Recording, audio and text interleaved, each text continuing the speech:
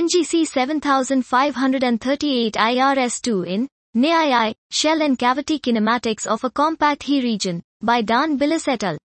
NGC 7538 IRS2 is a compact HII region and recent star formation source, with a shell morphology, lying on the border of the visible HII region NGC 7538. We present a spectral cube of the NeII 12.8 micron emission line obtained with the TEXES spectrometer on Gemini North with velocity resolution approximately 4 km per second and angular resolution 0.3. The kinematics of the data cube show ionized gas flowing along multiple cavity walls.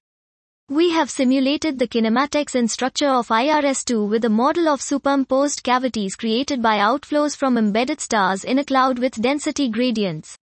Most of the cavities, including the largest that dominates IRS2 structure, are associated with B-type stars. The outflow of the bright ionizing O star binary IRS2A, B is small in extent and lies in a high-density clump. The IRS2 model shows that the behavior of an HII region is not a matter of only the most massive star present. Cloud clumpiness and activity of lower mass stars may determine the structure and kinematics.